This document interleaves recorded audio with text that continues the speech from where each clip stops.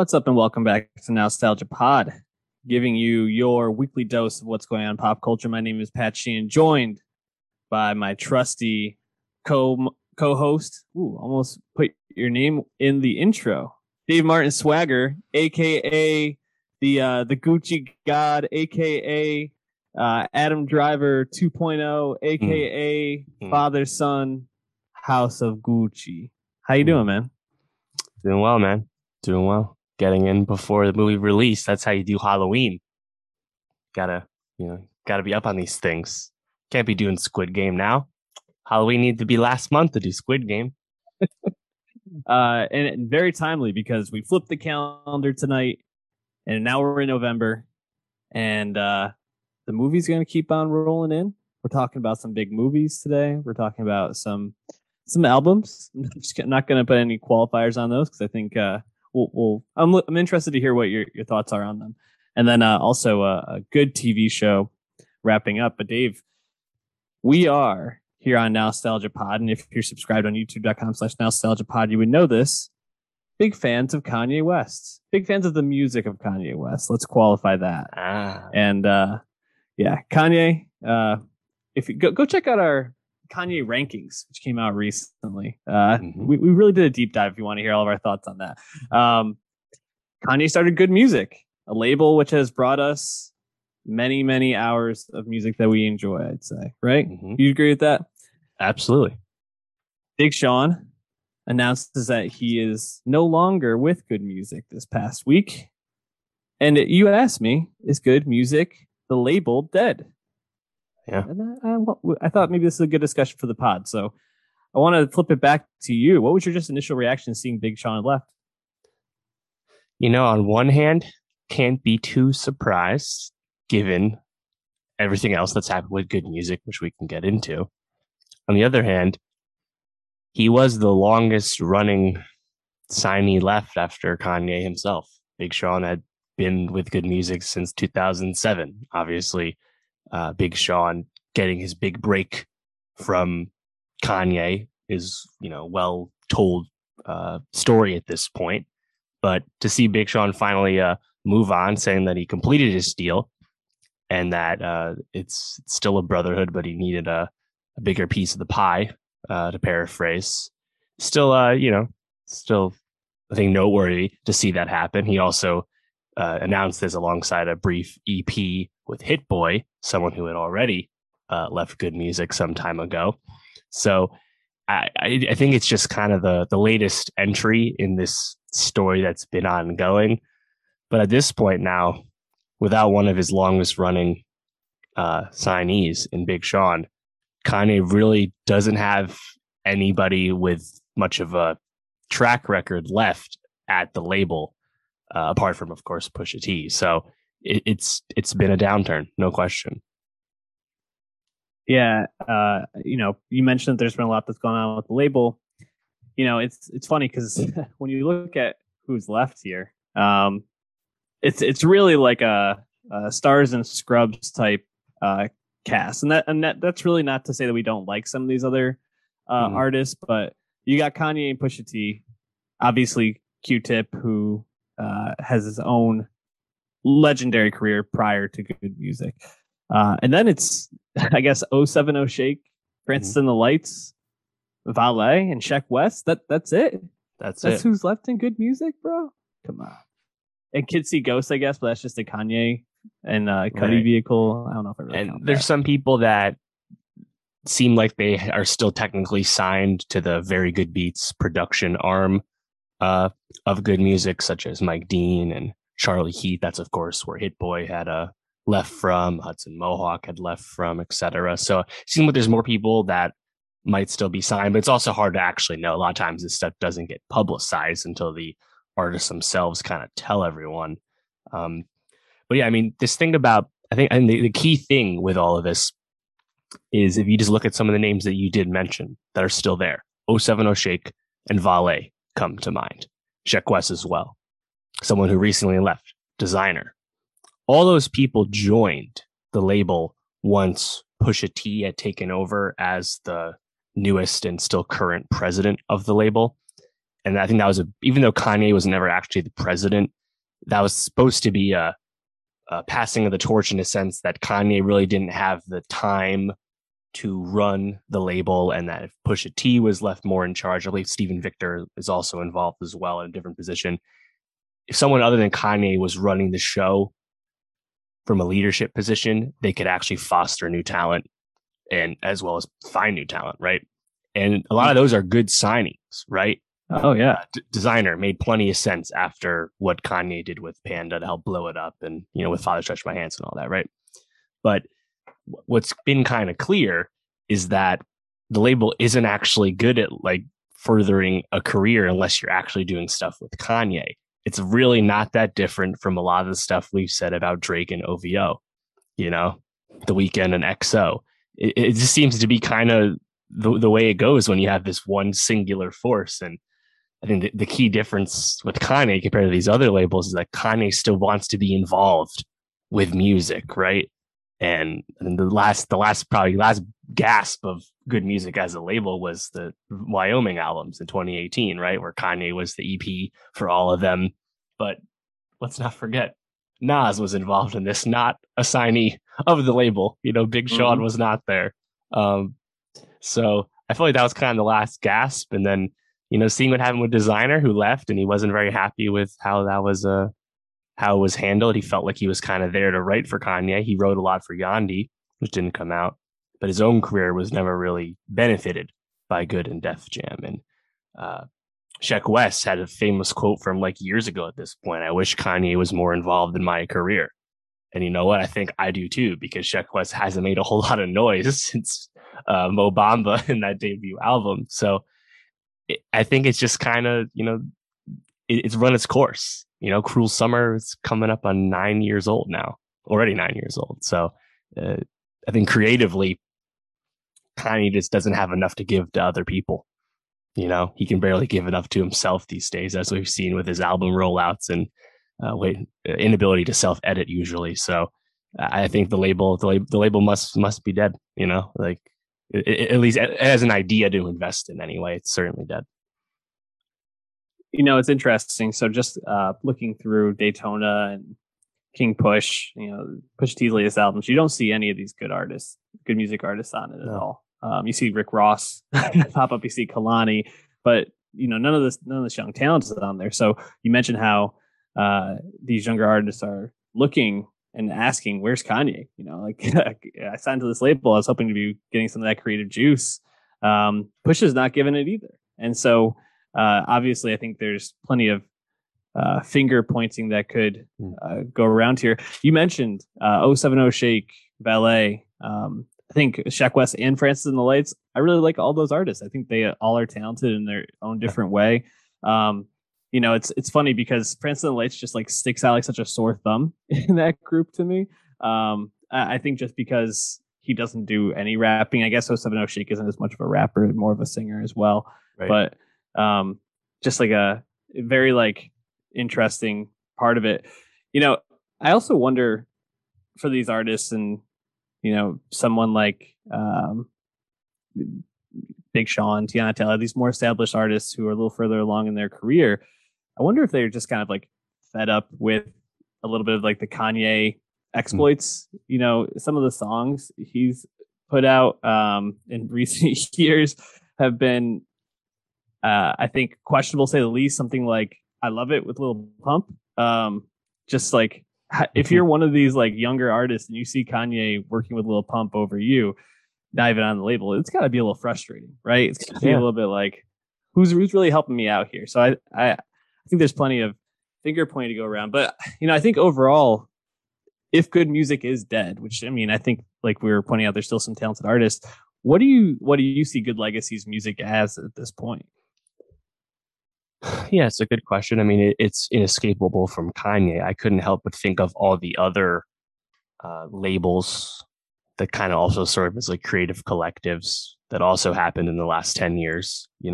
I mentioned OVO, which everyone knows how that's done nothing for anyone except for Drake.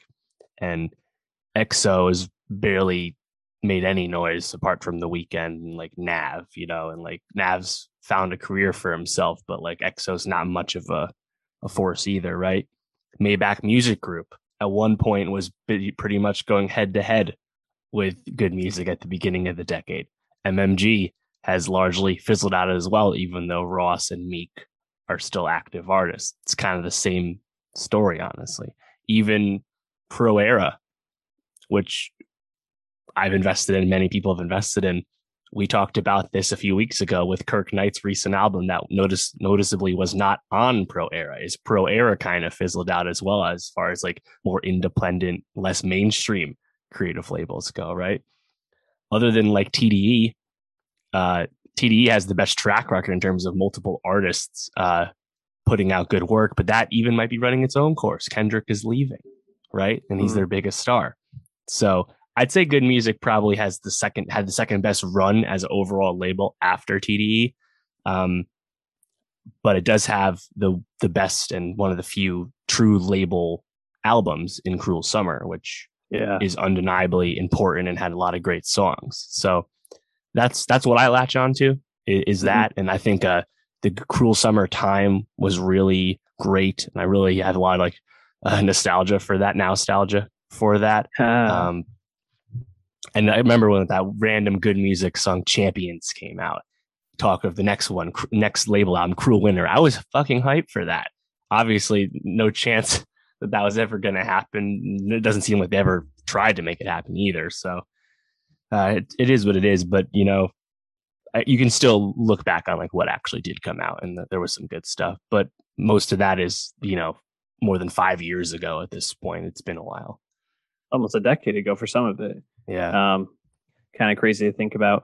I was thinking the only group that feels, I think, a little bit exciting in the good music way right now, and I'm not as well versed in the various labels, I think is Dreamville, actually, kind of right now, because they've JID, I think, is a rising star there. Ari Lennox, I like them. I think that just Earth Gang. Yeah, Earth Gang. I think that's just a collective that makes a lot of sense and has put out some good collective records recently. Yeah, that's an oversight on my part for sure. The Dreamville album did get nominated for Rap Album of the Year 2 Grammys ago. And that used to be a talking point with like Cole stands, where it's like, no, Dreamville is the best. Dreamville is the best. And it wasn't the case before, but honestly, it's probably the case now. And maybe that'll continue to be the case. And it's not that Cole is necessarily any more of a foster of talent than Kanye has been, but the story about how they made that Dreamville album, where they actually really brought everyone together and just did tons of recording sessions, kind of harkens back to the way Kanye used to actually do things, So yeah, that's a good point. I think that's probably the one, because TDE also hasn't made a lot of noise with its newer signings post Isaiah Rashad and SZA.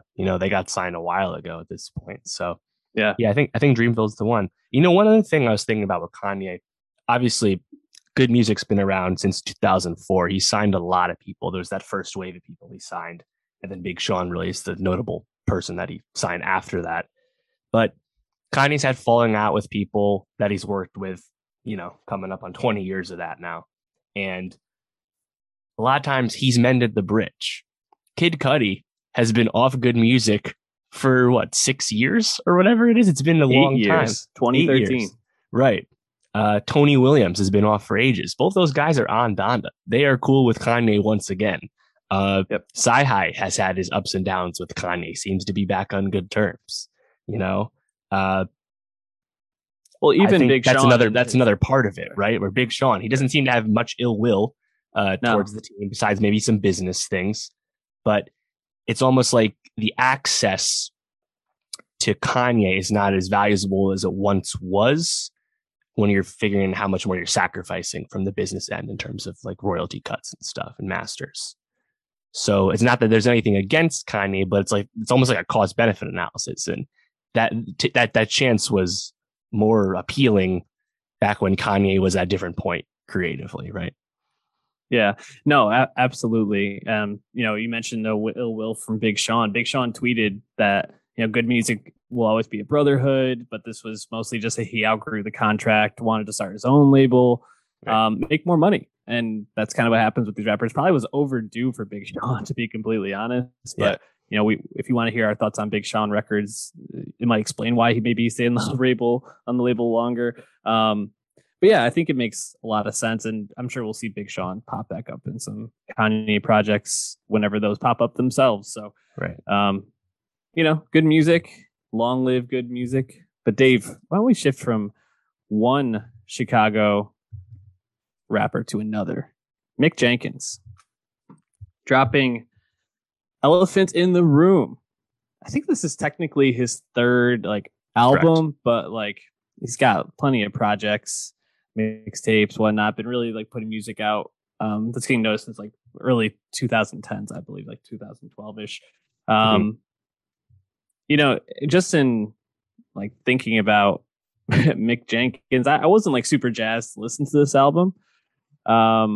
He's not a rapper I feel super tuned into. I just think he never really has caught my attention all that much. And listening to this, I kind of had that validated because I felt like he didn't do enough on this to really vary the songs up. And I listened to this just kind of as I was doing stuff, and I didn't perk up nearly as much as I was hoping to, and not really good sign. How did you feel about Elephant in the Room though? Did it catch you more? Yeah, I thought it was all right. Mick Jenkins has been a artist that I think the promise that was hyped up tremendously as part of that big Chicago jazz rap wave when Chance the Rapper was blowing up. That Mick Jenkins promise, it was not one I had invested in as much as, say, other peers of Chance, like Vic and Saba. There's a No Name. There's a ton of people in and around this scene from the last 6 years, and Mick's been one of those people. But I always thought that his storytelling talent is what sets him apart from the other people he's often lumped in with. But as you say, I think sound wise, he does sound a little bit samey more often than not. Not that he doesn't have good moments, but I'm still kind of waiting for that really standout project. I think there's some nice moments of songwriting on Elephant in the Room, but yeah, as you kind of said, it doesn't drastically change my perception of Mick Jenkins. On the other hand, though, he just seems to kind of be grinding in and out. He had EP come out being in 2020 as well. Seems to kind of just be doing his thing, and that's pretty cool. A lot of those other people he's been lumped in with are getting quieter than I'd like Tokyo, for example. But Mick, yeah, I think he's just kind of settled in to who he is, and that's cool. But it's not the most groundbreaking thing. Yeah, like you mentioned, it really just fits for that Chicago jazz rap sound, and this is some really smooth, laid back jazz rap. There's not really many moments that switch things up from just that chill vibe, which it's pleasurable music to listen to. It's not like this is poorly made or not well executed, but it just doesn't grab me really. A couple of songs that I liked, I'd say Contacts stood out. I thought that was a good track. Yeah, enjoyed that one. I liked DUI a lot. I think it might have been the high keys in the background. Dun, dun, dun. Caught me. And then I liked Reflection a lot too. I think it's just the way he rode the flow of that song, which is really impressive. But what about you? What songs stood out? Yeah, so I liked how the first track, The Valley of the Shadow of Death. I thought one of my favorite lines was on it. In general, there's a lot of name dropping and highly referential bars on this, which I feel is new for Mick. But I really liked his line on Valley. I had to learn it the hard way. Dudes, pennies decreasing or something like that. Obviously, Penny Hardaway reference. I thought that was cool. I like that song. I liked Gucci Tried to Tell Me as kind of more of he's still rapping, but it's clearly more of a love song, more of a song about relationships and whatnot. Nice reference to Boot Up, LMI. I like that. Speaking of LMI, please release your second album. We really need that. Yeah, for real. And then, obviously, I think he makes some noise with the second track, Things You Could Die For If Doing While Black. Makes a lot of reference to the things people were doing when they were killed by the police, such as selling loose cigarettes, comes up. I think that song, it's not like the most replayable song I've ever heard, but I thought he kind of went about the theme in a solid way. Yeah, no, I think all those songs are like good. I think things you could do for things you could die for things you could die for if doing while black. Sorry. I think that song is like a good concept, and I think lyrically he's solid throughout the album. I just think it's so like downbeat, it just kind of fades into the back for me. So I think that's just kind of my overall take, and not bad music. He's gonna keep doing his thing, but hopefully he's got something in the future that pops a little bit more for me. But he's not making it for me. No, right. And I think because he had such a lower register, like a really like bassy, rich but deep voice, when it's also like lower tempo, traditional jazz rap production, it can be perhaps like sleepier than it should be because he has good technical ability. He can rap. And I think if we switched up these production choices a little bit, his style of delivery would sound really good. And like you still get that in spots like Contacts, as you said, that song's really hot. That song goes, but he doesn't often actually make like rapping ass songs like that all that much. So maybe he will in time. Yeah, well, we might throw one of his tracks onto our Nostalgia Best of 2021, so check that out. I want to move on to rock music, though, Dave. The War on Drugs. Love the name. Ronald Reagan. we haven't really reviewed the War on Drugs before, I believe, and I think when I think of them, I kind of just think of this like very vibey band. I remember them really blowing up. I believe it was with their third album. Yes. God, I'm misremembering. 2014, I think it was. Yeah, Lost in the Dream. And that was like around when I was really going to music festivals a lot and saw them all over festival lineups. And they were like the perfect mid-afternoon, like go chill, grab a drink, like catch your like second or third wind of the day type band, because they're just going to jam and like you're going to like totally just fall into the vibes. And they make really, really solid albums that are critically acclaimed, but just not a band I found myself going to like a lot unless I was like working, just have something on the background and just kind of get in the zone, or if I was studying, that sort of thing. How much have you like engaged with their music prior to listening to this? Not too much. A deeper understanding, that most recent album from 2017. That did win the Grammy for Best Rock Album, for what that's worth. And I kind of view that album like I view this new one, where it's like, it's really solid and vibey, and I see why people like it. And there's really nothing I have bad to say about it, And I guess in the grand scheme of things, that goes a long way with new rock music. So I think the vocals, they could be punchier for my taste, but overall, I still think the music is quite good. So it's not stuff I normally listen to, but I think highly of the band.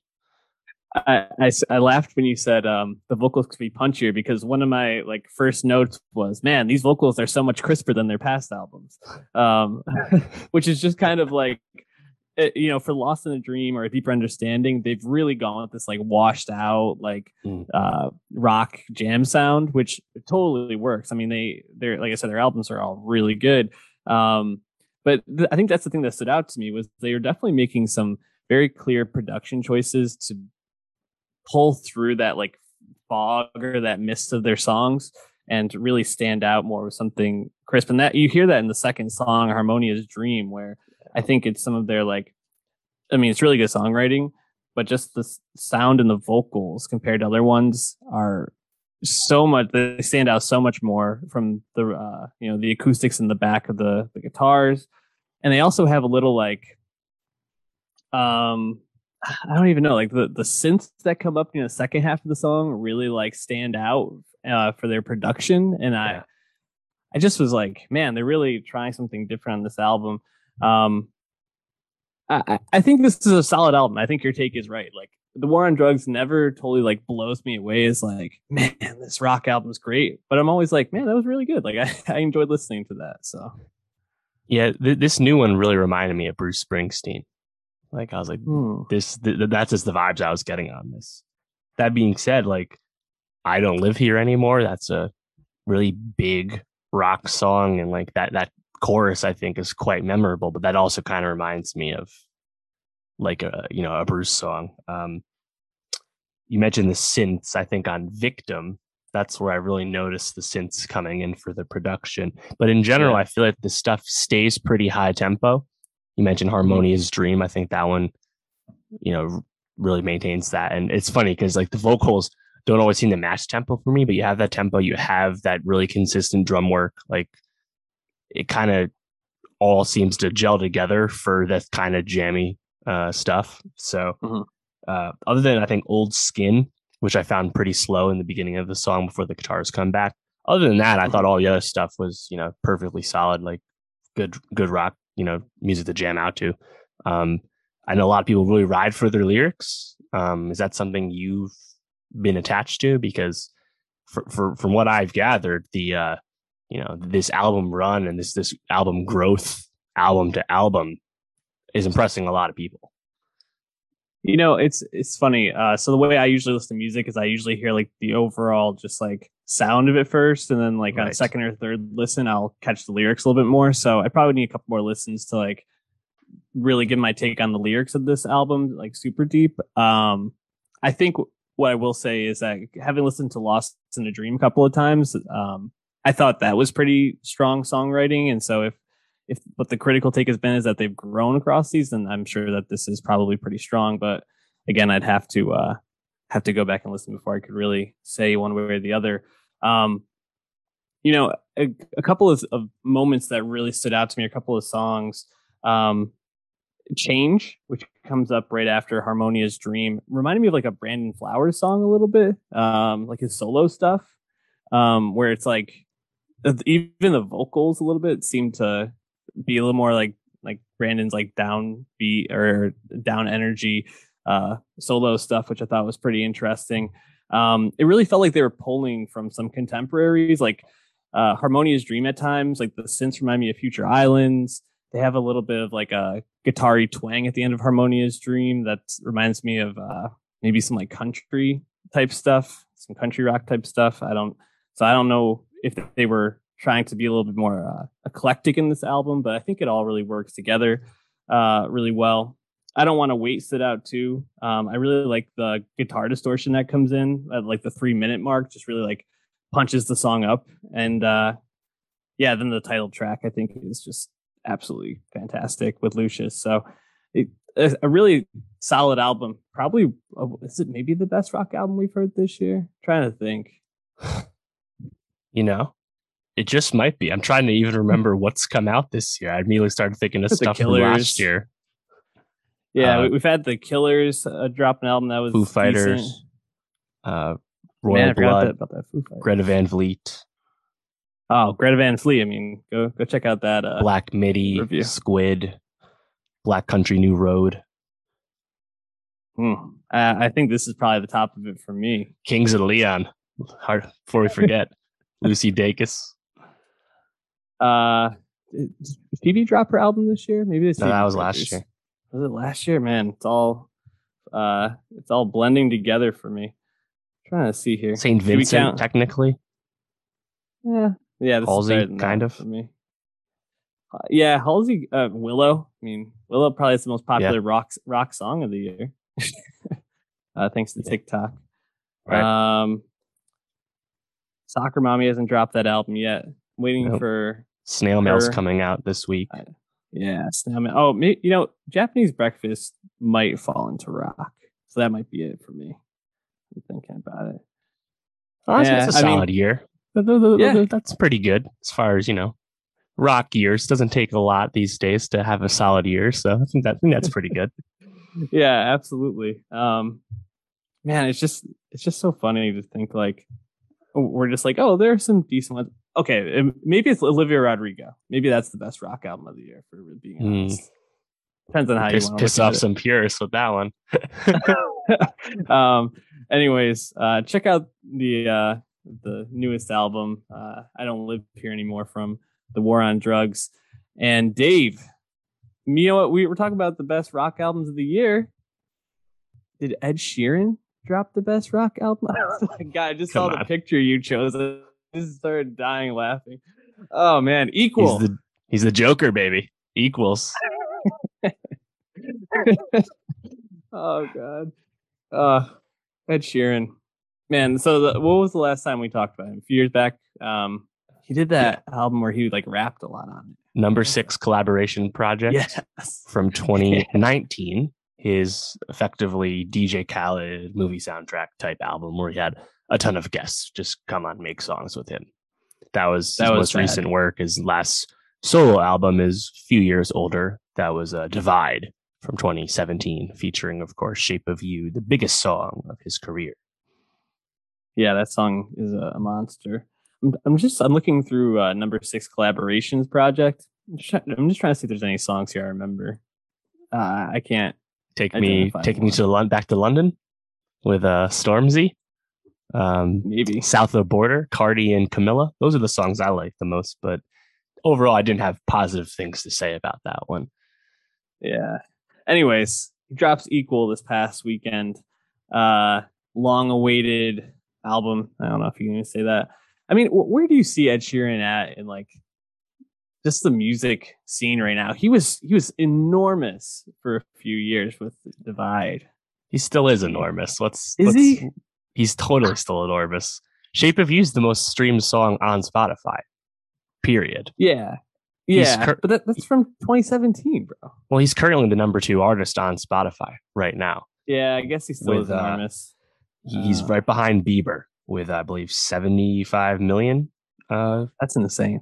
Almost 76 million monthly listeners for Ed Sheeran right now, which is basically just off of the 2 singles for Equals, Bad Habits and Shivers, as well as all the other stuff that's obviously from past work. And again, like, he's one of the biggest artists of the 2010s, bar none, you know?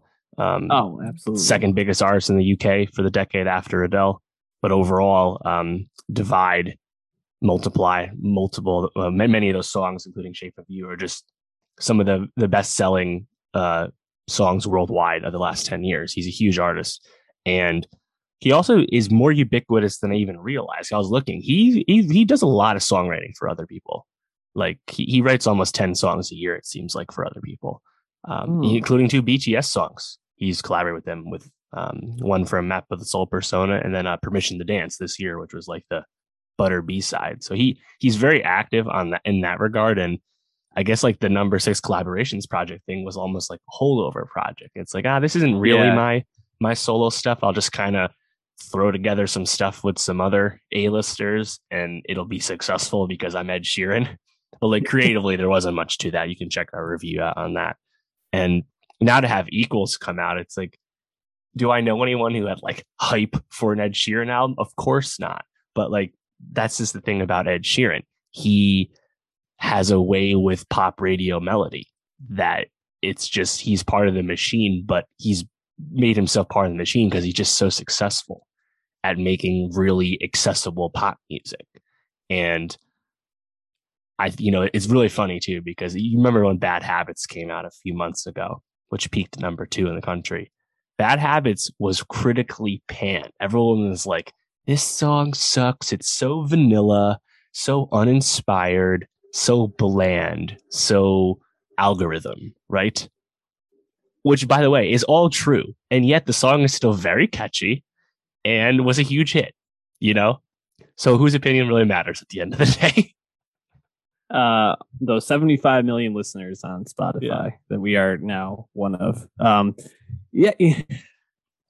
think I asked the question and I think you really hit the nail on the head, because Number 6 collaborations really did feel like a holdover, and just like when he hasn't released an album since 2017, I don't think he's really even been touring that much. I mean, I don't really follow Ed Sheeran's tour schedule, but the last few years he hasn't, definitely. So he's just been, I think, less in the music limelight.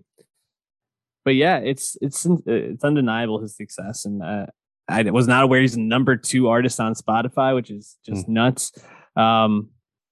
And yeah, he makes really accessible, like you said, inoffensive and catchy pop songs. And that's the recipe for and I guess the other thing is that he is not edgy in any way. No. I mean, like that picture you have behind you is the most edgy thing he's probably done in a very long time. And the Bad Habits music video. Yeah.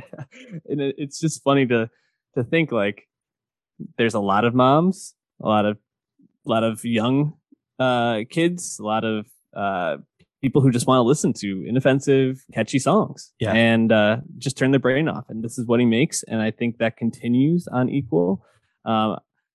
I think there might be a couple of moments. He does the '80s pop sound on here a couple of times, which you have to do if you're a pop artist. Why not? And also, he's Ed Sheeran, so he can make a song like that in his sleep. It's not that much of a challenge for him. Yeah, him and Charlie Puth, same bloodline there. Oh my God, Puth, please. I need that new Puth album, though, dude. I'm excited for that whenever that finally comes. Well, one of my favorite TikToks recently was Benny Blanco filming Charlie Puth filming a TikTok where he's like making a song and just like clowning on him. It's really funny. But, oh, yeah. What were you saying? I'm sorry, I cut you off. No, I think with Equals, it sounds like an Ed Sheeran album. And at this point, you know what that means.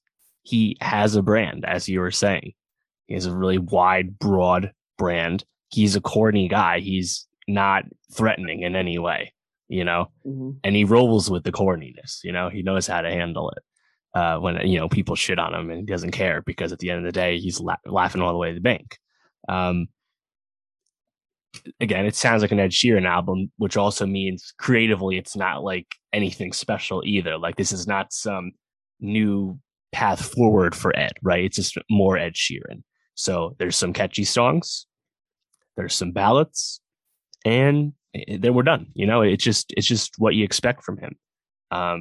There's some songs I like, but I think overall I was kind of down on the ballads on this one. Obviously, he's had some successful ballads in his day, like the A-Team, I guess Love Yourself for Justin Bieber kind of ballady, like he's made his name on a slower song too, but I didn't really think too many of those jumped out at me this time. Like was it First Times, where he talks about like performing for 80,000 people at Wembley. I was like, okay, miss me with the ballads. I just kind of want the catchy shit, honestly. Yeah. I didn't think the ballads worked all that great. Like the Joker and the Queen, I don't know, didn't really work for me. Going back to the songs that did work for us, I guess like jumping to that. I did like the 80s pop song Overpass Graffiti. Yeah, that one's good. Got a little like aha type drums going on there. Appreciated that. I thought Two Step was okay. Yeah. That's my favorite song, Two Step. When he gets that like cadence was like it just works for him. Like it just like I get why people like it.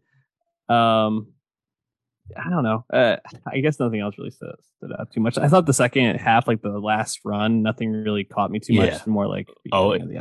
After Two Step, I think it's a death march. I'm like really really bored at the end. Yeah. But I think Two Step's really catchy, and as you said, that flow, like that like more faster up tempo cadence he does, kind of hip hop inspired. I think he handles that one well.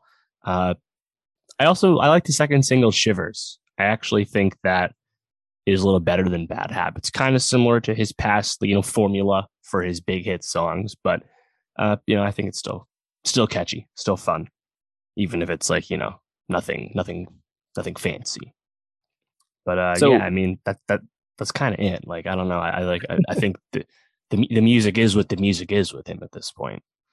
I know.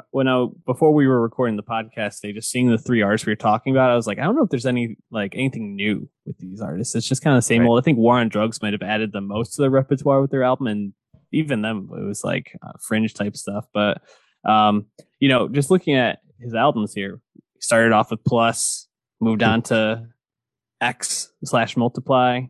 Then we had Divide. We're on to Equal Signs. We gotta get a minus in there, right? I guess it's gotta be the next one. Yeah, that's the last one. You're right. Gotta do it. I wonder why I didn't do that before. Plus, Equal. Multiply, divide, equals. That's right. Yes, kind of cut corners doing equals already. You think minus would have came first? I know. Maybe that's supposed to be. I don't know. When you think of mine, just think of subtracting things. Maybe he needs to go through a breakup first or something. Tough scene. Like yeah. Well, Ed Sheeran. I guess we'll probably add Two Step onto the Nostalgia Best of 2021 on Spotify. Give that a follow and share it with all of your friends. What We Do in the Shadows wrapped up its third season in a fairly dramatic way, I would say. The last two episodes kind of had me on the edge of my seat, seeing where things were going to end up. And, when we reviewed the first episode, our take was, this is the funniest show on television, bar none. I think that's not counting things like I Think You Should Leave, which is a sketch comedy, kind of niche comedy thing. Rabid fan base, though. Does that take that this is the funniest show on TV stand for you after this season, Dave? Of course. That's probably the point we don't have to hammer home too long. Is the show is really, really funny, and it remains so. And this show needs to be nominated for Emmys next year.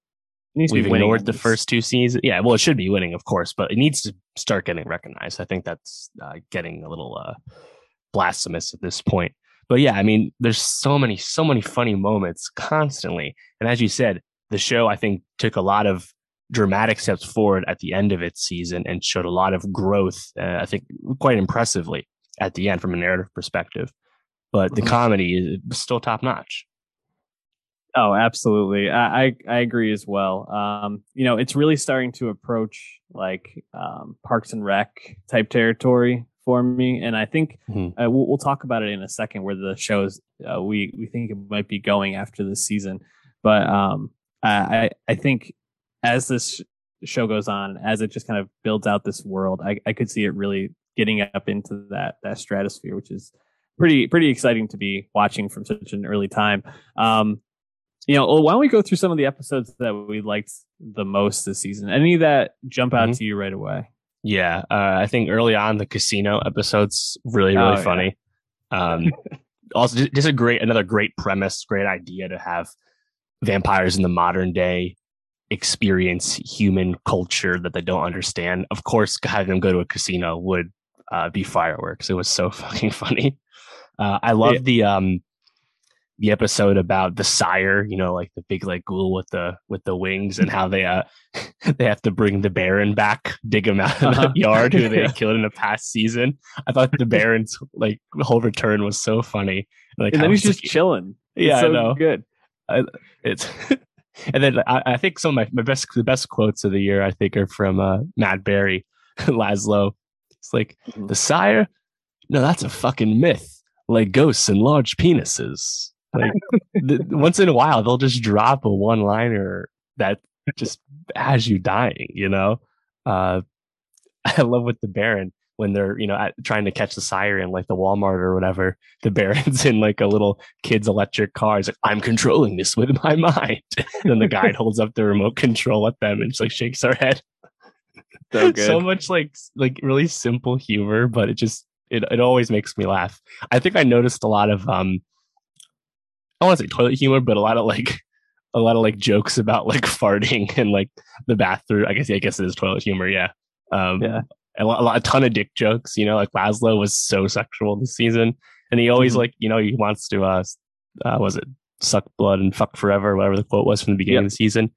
But it seems like they truly double down on that being Laz. It was interesting though, because Laszlo, such a sarcastic character, and just really like drops those like very straight delivery one-liners, got to kind of play both sides this season and show a lot of heart towards Nandor and towards Colin Robinson near the end of the season, which I thought was a good choice because while the show is really funny, I think for it to have a long run, you really have to have these characters like caring about each other in some way, and they obviously do, but you don't get a lot of those like moments of them actually like expressing that. Right. And that was kind of the whole point, that they didn't ever say they cared about anything. Right. And, Nandor kind of mentions that in the second to last episode when he's like, have me be the last one out of the house? Fuck that. I got to get out of this house before they decide to leave because these houses never last, apparently. But I thought that was really nice, a nice choice to kind of bring some heart into the show. And yeah, so I just want to say quick, I really loved the casino episode, probably my favorite of the season. But I also really liked the wellness center one where Nandor gives up being a vampire and he goes to this wellness center where they reject being a vampire and they pull out their fangs every day. I love the scene when she's like, look at me drink water. And then she like walks out into the hallway and you see her just like throwing it up like immediately. I just thought that was funny. And then obviously you get a great Guillermo moment when he goes to like save him and fights his way through. Also some great filming, like panning over to like the big mirror and seeing him just like fighting nobody in the mirror was just like, I thought a really nice choice. And you see like the wall break. I was like, oh, this is like high level stuff right here. It's pretty good. Especially for TV. Yeah, for real. So the last two episodes, Nandor is depressed. He's had a tough season, couple of heartbreaks. Obviously with Gale becoming a werewolf vampire who doesn't really want to be with him. It's a tough break. And he's like ready to like move on. And then we get the death of Colin Robinson. Spoiler, if you haven't watched this, I hope that you watch this show before you get to this. You get the death of Colin Robinson at the end of episode 9. You're just kind of like, man, where's the show going to go? Obviously, we get baby Colin Robinson at the very end of the season after the gang has all gone a different direction. Nandor to go travel the world. Guillermo is in a coffin that Laszlo put him in, I think, to go be with Nadia. In England. So I think the show's going in a lot of different directions now, which is pretty interesting. What do you think of that choice? Yeah, well, I think like the key thing with that is that, like, as you said, Laszlo is demonstrating some growth personally, realizing he can't abandon Colin. He has to stay there.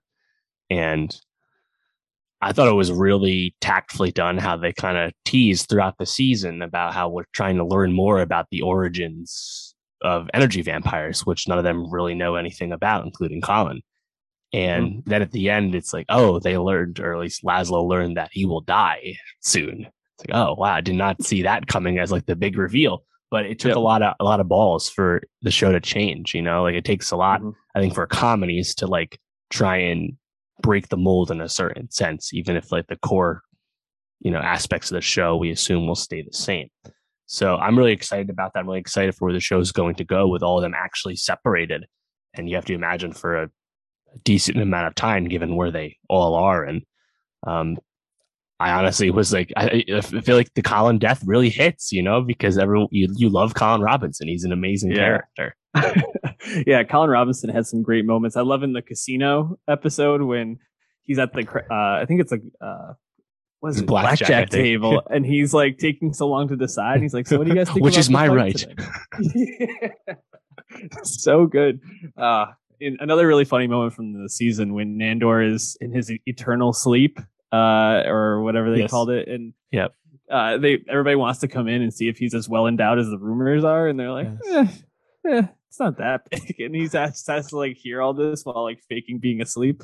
Oh man, so good. I thought Colin had a really funny quote about the Nextdoor app being an orgy of racism. Oh man, that's great. I just to circle back, I really do like the choice to split things up. I think there's a lot of potential to like pull in some themes and just some commentary on vampires, who are from Europe, and vampires who are from America, and just all of like the meta commentary around that. I think Nandor traveling is just like such a good choice because he's just so oblivious and such an idiot that it's going to work really well. And Nadia, I think, on the High Council will be really funny. So a lot of good stuff. Baby Colin Robinson, I think, will be a great choice as well. So babies are already energy suckers. So then add a baby Colin Robinson. Oh man, wow, it'd be tough. Didn't think of it that way. Yeah. So if you're not watching In the Shadows and you like comedy at all, you have to watch What We Do in the Shadows. So tune into it. Any last thoughts, Dave? I saw one other quote I really liked from the beginning of the season when Laszlo and Colin were looking for like the secret door in the library or whatever. And from across the room, Laszlo is like, that book is the Bone Brigade. That never came out in hardback, which means it's a fake. Like there's all these like references to how he is like the most like sexually advanced and experienced person ever. It's a great bit to keep going. Absolutely. Um, all right, let's move on to some movies here. We're gonna start first with Bergman Island, a film that premiered at Cannes this past July. Uh, this was released in France back in July as well, but I don't think it's come to the States until quite recently. Yeah, I had like a really like brief run, I think like New York, LA only, and then it hit VOD 2 weeks ago from IFC Films. So not much of a release outside of Europe. And here it is, as you said, premiered at Cannes, the latest film from Mia Hansen-Løve, a accomplished French film director who had previously won the Golden Bear at the Berlin Film Festival. So she's quite well known in Europe. I'm not familiar with her work to this point, but this kind of got my attention because of the Cannes reception, and also it stars Tim Roth and Vicky Krieps, two people I like. So I was like, okay, definitely gonna check this out when it comes, and here it is.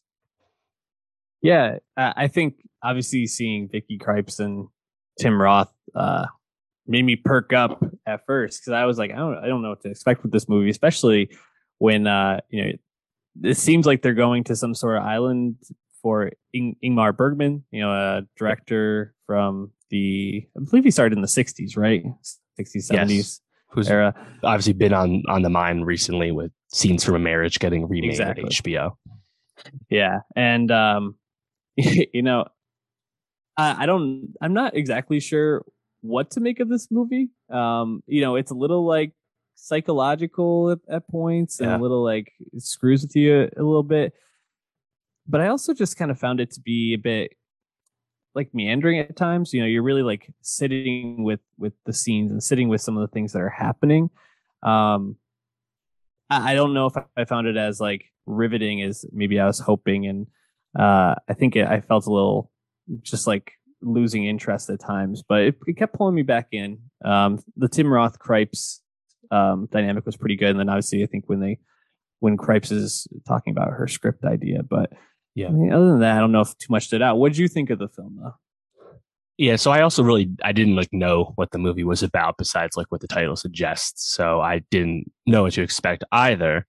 And what you get is a movie that's incredibly meta on many levels. And, I'm not well versed in Ingmar Bergman's work. So the fact that this is a story where you go to the island of Faro, where Bergman lived and operated as a creator, and you have all these characters having conversations about Bergman, like all these cinephiles, right? It's like, okay, this is kind of all a little like over my head because I just don't really know the material the way they do, right?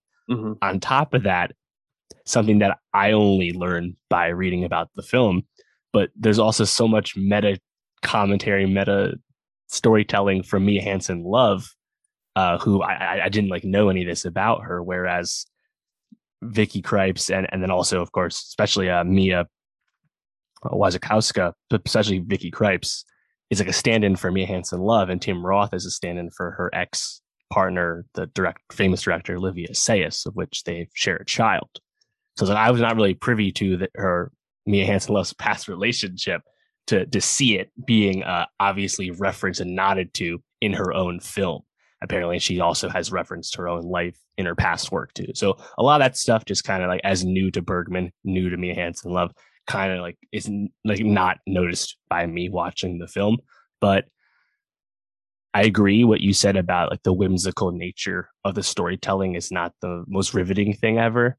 But I guess I still appreciate the movie because I really liked once we got to that like story within a story aspect to the film where Krieps is explaining her screenplay or dictating it out to Tim Roth.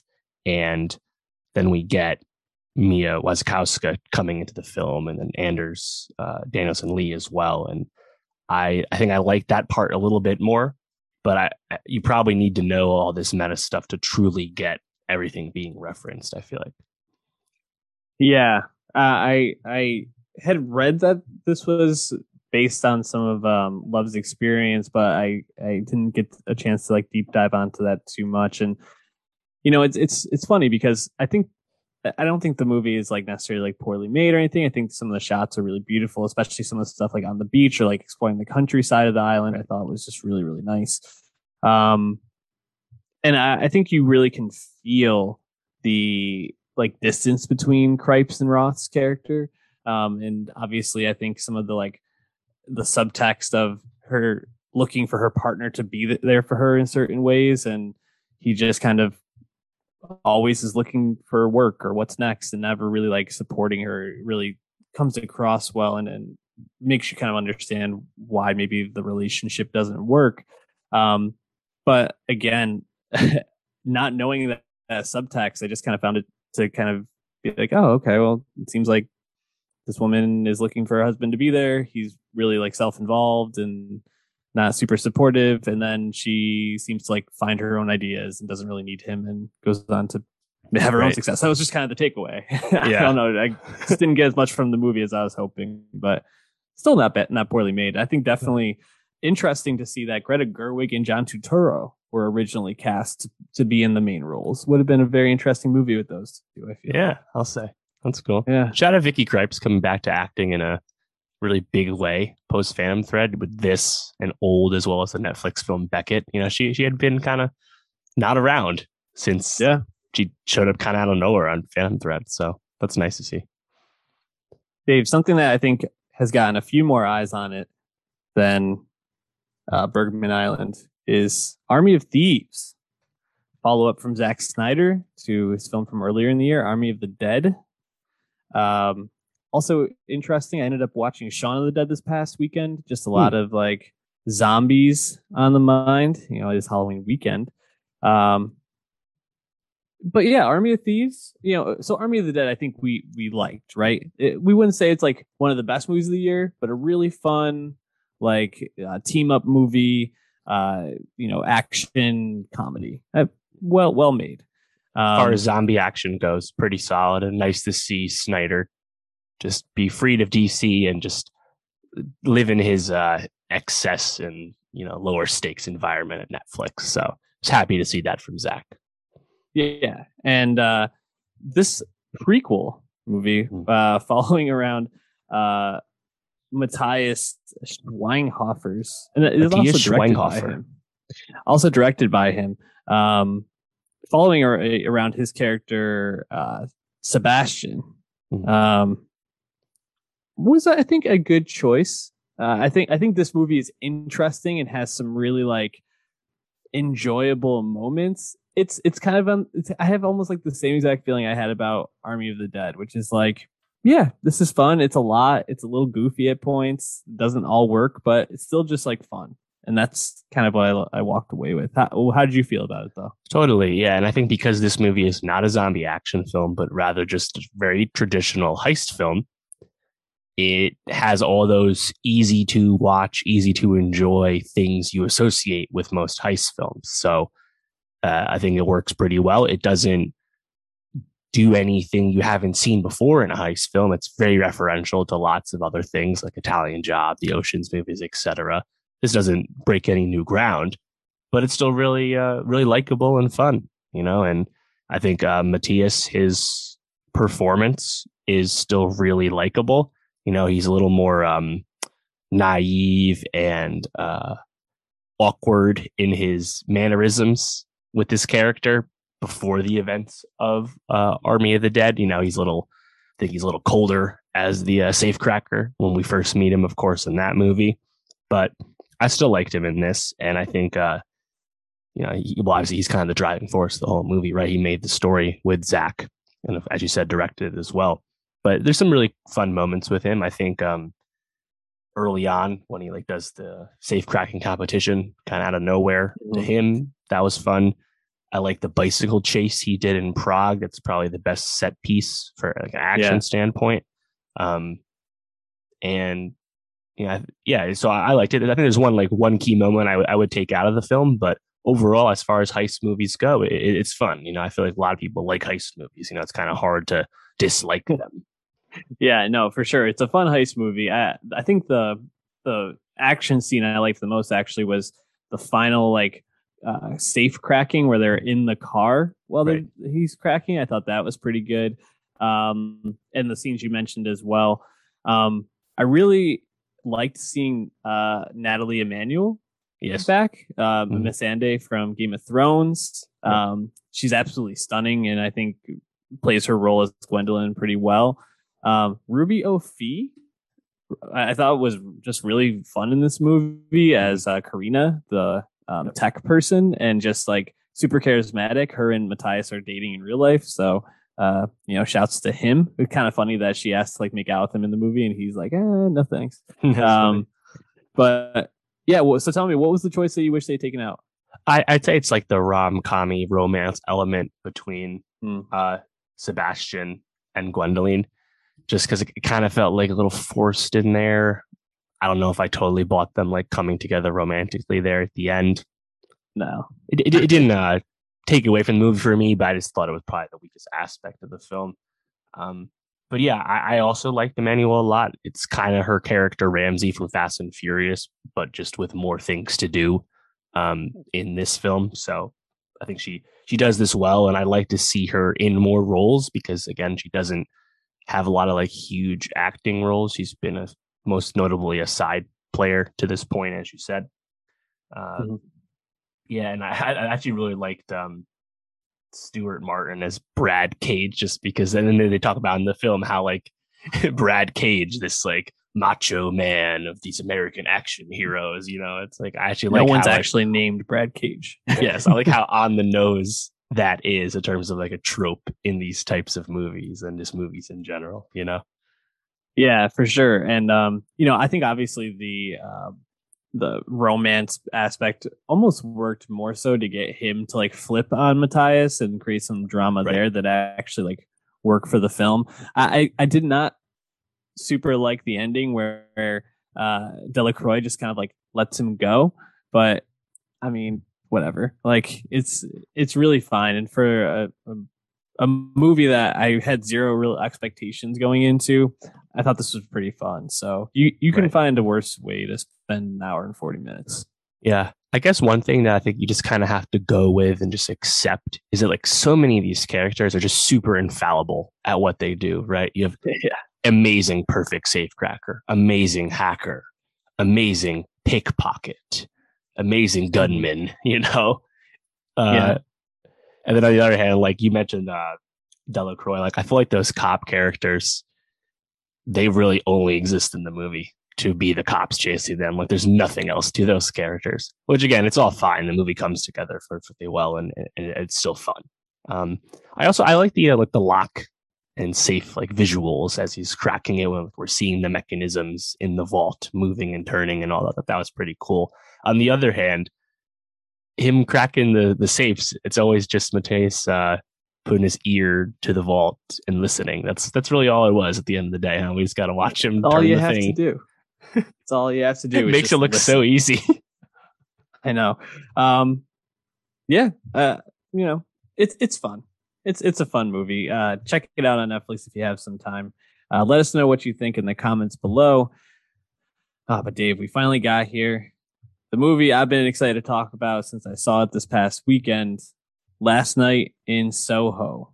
Edgar Wright's most recent film, the psychological horror film, which you wouldn't necessarily expect from him. So a bit of a different direction.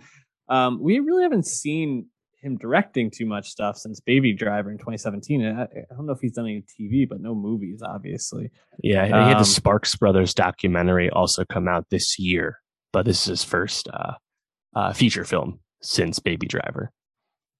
And I think when we think about Edgar Wright, I mentioned I watched Shaun of the Dead earlier. Hot Fuzz, Scott Pilgrim, well known and very like specifically known, right? Has a very specific style. A lot of like needle drops, very specific needle drops, I would say. His films kind of carry this like light-hearted edge to like some he's genre blending, I guess is what I'm trying to say, but usually like infuses comedy with a car movie, a driving movie, with a zombie movie, with a police movie. That's just kind of his thing. He has a unique wit as well that he brings into his film. He's definitely a unique voice, and I mean, he's also really popular on Twitter. He's very well liked and has been for some time. So Last Night in Soho comes out. I was very excited for it. Were you excited going in? What was your like tenor? So I guess I wasn't super excited. I was like, oh, Edgar Wright movie, gotta see it. With Anya Taylor-Joy, Thomasin McKenzie. I was already going to see it, but nice. Very happy about that. I guess the fact that there's a psychological horror element to it made it like not like my most anticipated movie ever, just because that's not my bag. I was like, all right, I'll suck it up and watch it and deal with it. It's not really that scary. There's some jump scares, but like it's not as scary as even stuff like Us or Get Out, which aren't like even the scariest things ever, right? So I think it's pretty palatable for people that don't like too much horror, and it's really only like the back half of the movie where it even shows up, right? But yeah, so I mean, I'm also not like a diehard Edgar Wright guy the way some people are. Like I think it's, for me, it's the Scott Pilgrim. I don't have as much affinity for it the way a lot of people do. Most people say it's his best film, but like I like it, but I don't like love the movie or anything. But I did really like Baby Driver, which happened to be his biggest hit. So him getting the clout to make whatever he wanted next post Baby Driver being a huge hit definitely was exciting to me. And the fact that he wanted to do a period piece of sorts, 1960s London, was appealing. So I still was looking forward to it. Obviously, this was delayed several times out of April 2020 when it was originally supposed to come out. Anya Taylor-Joy had filmed this before she filmed Queen's Gambit. That's the timeline there. Mm-hmm. Did this movie? What were you? Did you like the movie? I guess let's just start there. Did you like it? Yeah, I liked it. I think the beginning's a lot better than the end, though. I think it gets a little muddy, a little messy, and I think it's, I guess, tough to grasp the message at the end. So I wouldn't hold this up to his best films, but I still think there's plenty of things to like about it, even if it's it might not match his high standard. Yeah, I really like this movie. I'm a bit more of a horror fan than you are, and I thought it was like fairly scary. I think it's right on par for me with like Us. Maybe Us and Get Out are a little more tense. I see Us as more of a horror film than Get Out is, but just the overall like style of the movie, I thought the twists in it worked really well. Definitely was surprised by like the ending twist of what was actually going on with the room and where like the spirits or energy was coming from. I think there was a propulsion to the film. Like there were some points when things might have slowed down or cooled down a bit, but overall I felt like it was paced really well. Love obviously all the music drops. I think there's one scene in particular that just stands out to me as like probably one of my favorite scenes from the year for sure. So I overall left really pleased. I do think there's some choices that happen at the end that just like don't make any sense, and we'll probably get to that. But overall, I really liked it. Just to kind of like give the people listening who obviously hopefully saw the movie just a quick synopsis. Thomasin McKenzie plays Ellie, art and design student, fashion design student, goes to London, has a hard time making friends in her dorm, rents a room. This room immediately starts to pull her, or she starts having dreams in this room, can interact in the dreams with Anya Taylor-Joy, who she's like embodying in the dreams. And then things start to turn. Yeah, things start to turn not so good. I guess we'll just kind of like leave it at that, and we'll spoil more near the end. Tell me what you liked about the first half of the movie that worked for you so well. Yeah, as you said, I think that momentum is good. I think all the setup is good with Ellie. And once we get that first like turn where she goes back to the 60s and meets Sandy, he doesn't meet her, but encounters Sandy and sees what happens. And then you get this amazing set piece, which I think is right up there with a lot of his best set pieces, like the Baby Driver opening race or opening drive part and the Scott Pilgrim fighting at the end. You get this kind of mirror walk and talk like dance between Anya Taylor-Joy, Sandy, and Matt Smith's character. Meanwhile, Thomas McKenney through the mirror is visible and still kind of mimicking that and dancing with Matt Smith. And it goes back and forth with your perspective. Obviously, very impressive how they managed to film that with the choreography and everything. But I thought that scene was really great and really hooks you. And as you said, I think the momentum really picks up at that point, and you're really invested in this. And and obviously Ellie's character can't think about much else besides going to sleep at night to experience more of Sandy's, burgeoning desire to break out into the club scene in London as a singer.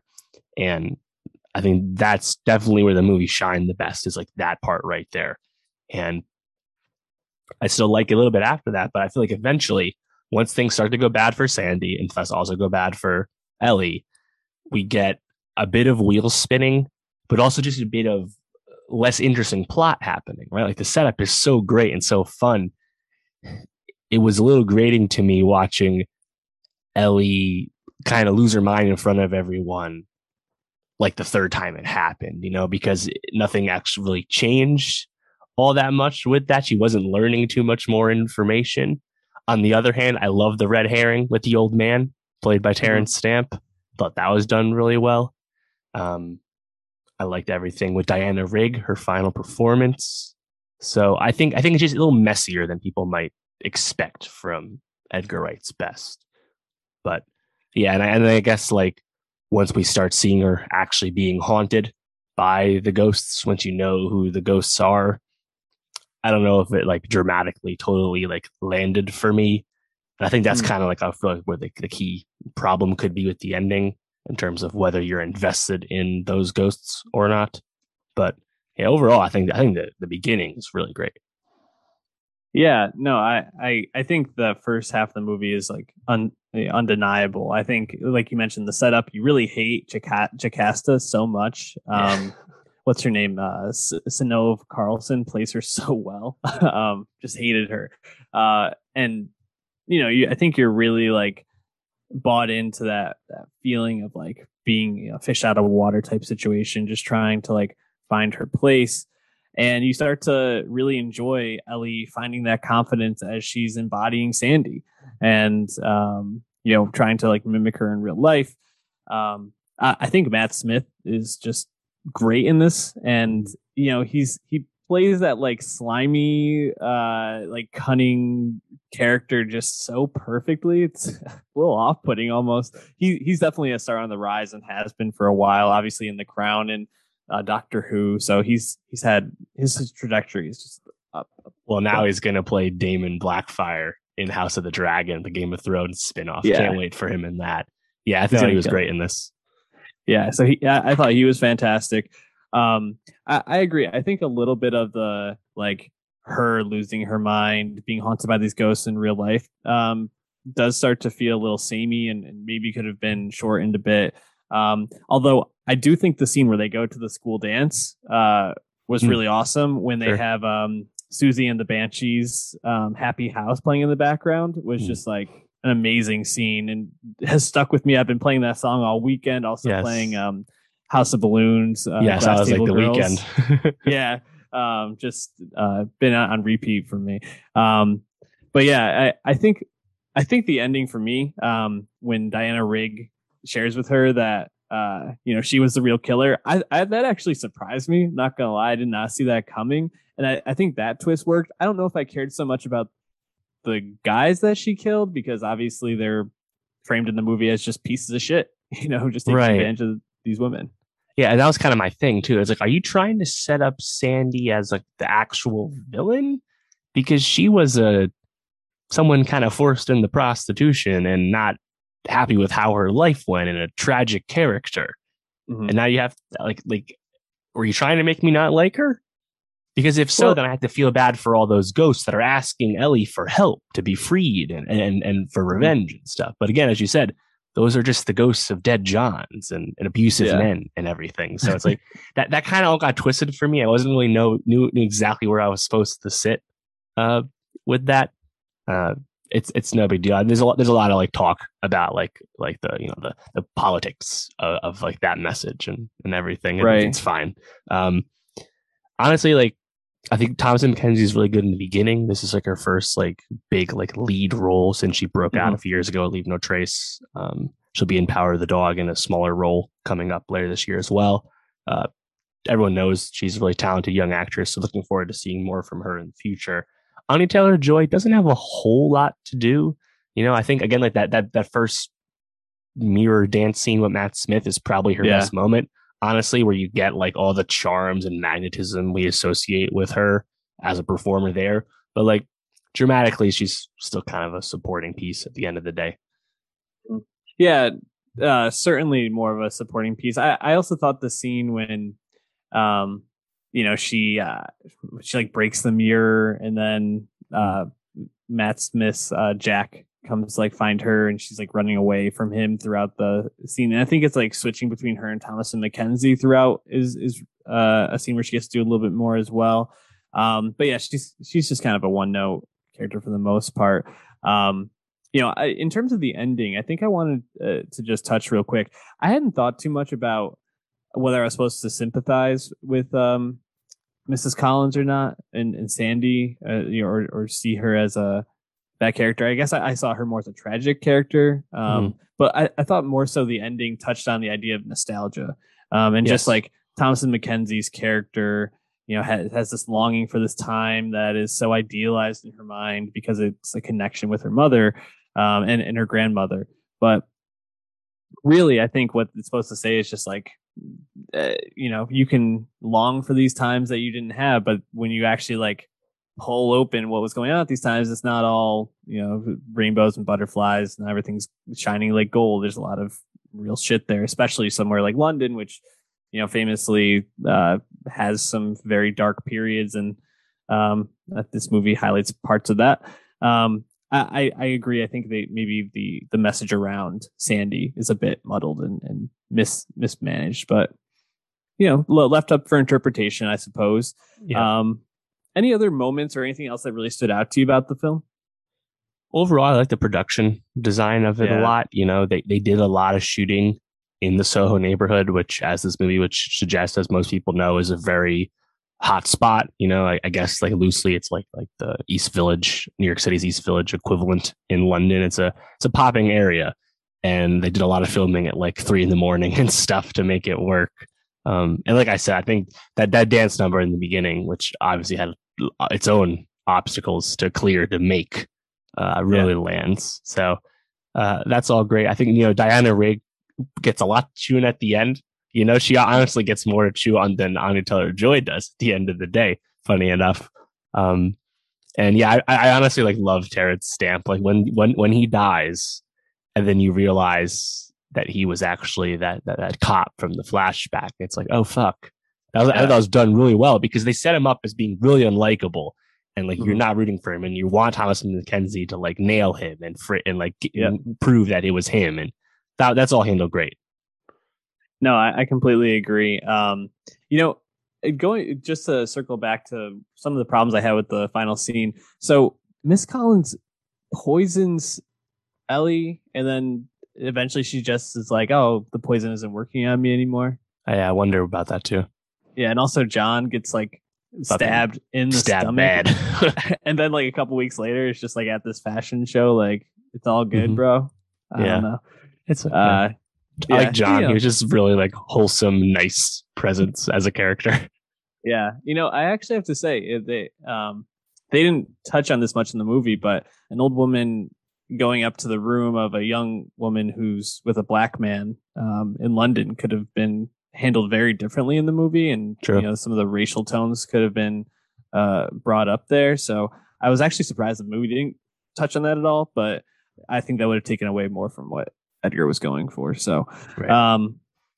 We haven't done Edgar Wright rankings. Maybe we'll do that in the future for the next movie he has coming out. But definitely, you said that this is like mid tier for you. What would you put above it for sure? What's your favorite? It's hard to beat Shaun of the Dead. I honestly should rewatch all of his movies. I didn't see a lot of them um, as an adult, you know. And it's funny. I feel like I'm higher on Baby Driver than a lot of other people, so I'd like to re-examine everything. But I think Shaun of the Dead and Scott Pilgrim seem to be at the top for most people, and then Mhm. At World's End is kind of like a sleeper hit for Mhm. many.